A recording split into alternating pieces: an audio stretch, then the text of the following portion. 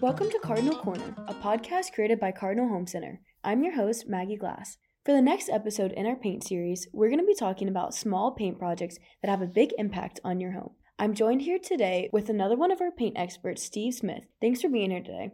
Can you start by telling us about your background working with Cardinal and what you do here?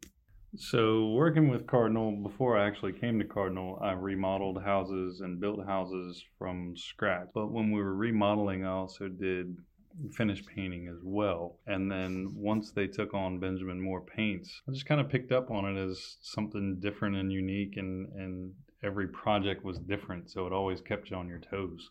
And then I've been doing it now for 21 years, something like that. All right, so to start, let's talk about one of the more tedious projects, painting the trim on your walls. What do you think are the first steps I need to consider when starting this project?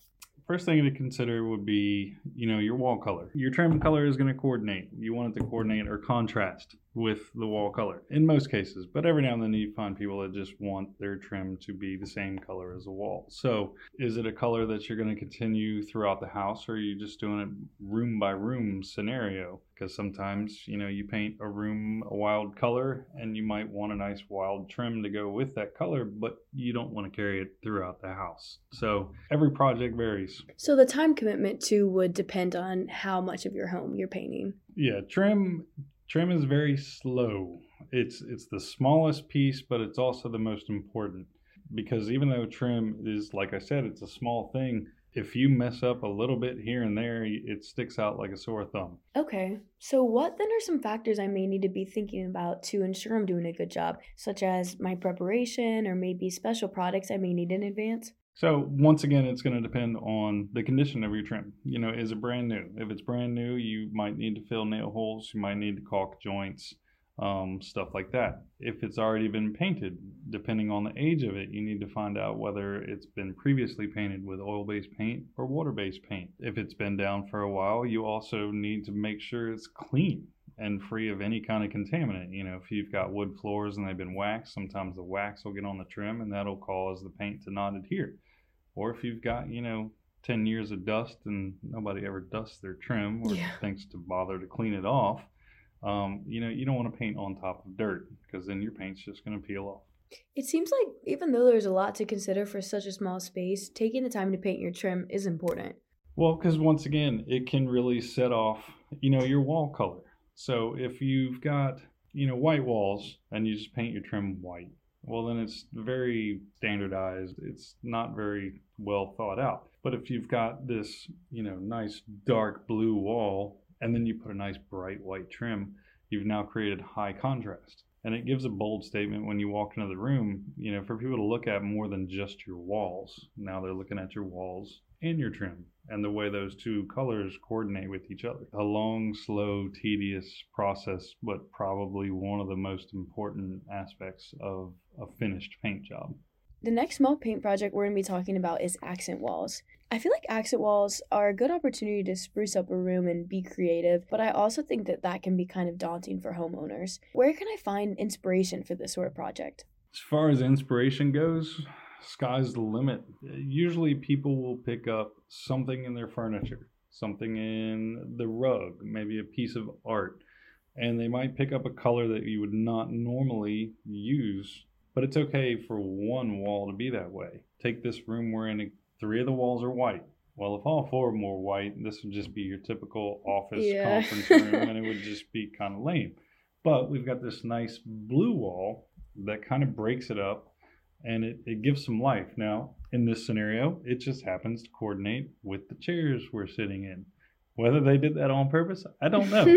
But that just gives you an idea. The color of the wall matches the chairs. So that's where you can find inspiration. Pinterest, YouTube, all kinds of videos. What about choosing the right wall to paint? There's no easy answer for that, depending on the space you're doing it. Let's just give the scenario of a front room of a house where you've got a porch people can see in. It might be the way the sun hits the room. If you've got a lot of dark walls, but the sun comes in and hits this one wall, and that helps lighten up the room, then that might be your accent wall that brings light into the room. A lot of people that do an accent wall have never done one before, so they don't know what they're getting into, and this is a chance for them to get outside the box, try something they've seen on TV or the internet, and just to do it. In the end of the day, it's just paint. If you do it and you absolutely hate it, it's not the end of the world, because you can just paint right back over it and return it to the way it was before. But at least you took that step to try. All right. The final project we're going to talk about today is painting your entryways. I feel like entryways get overlooked often because it's not a room we spend a lot of time in. So what's the benefit in putting time into painting this space? I mean, the benefits are going to be, do you have a lot of guests? Do you have people over frequently, so on and so forth? If the answer to that is yes, then this room is now a statement as far as the rest of your house goes. Certain colors you would want to paint your foyer, like an orangey, warm color, because those usually give off a warm, welcoming feel. If you paint them, shades of blue or purple or stuff like that, it's kind of a cool, calm, docile kind of, thing. So I guess it depends on what kind of aura you're trying to... what kind of vibe you want to give off. Yeah, what kind of vibe you're trying to give to people that maybe never been to your house before. Right. And then if your house is very eclectic, you might want to have some wild colors in there just to, this is what you're going to see in the rest of the house, and it all starts right here. Going off of that, what are some other factors I should be thinking about when choosing the right color for this room?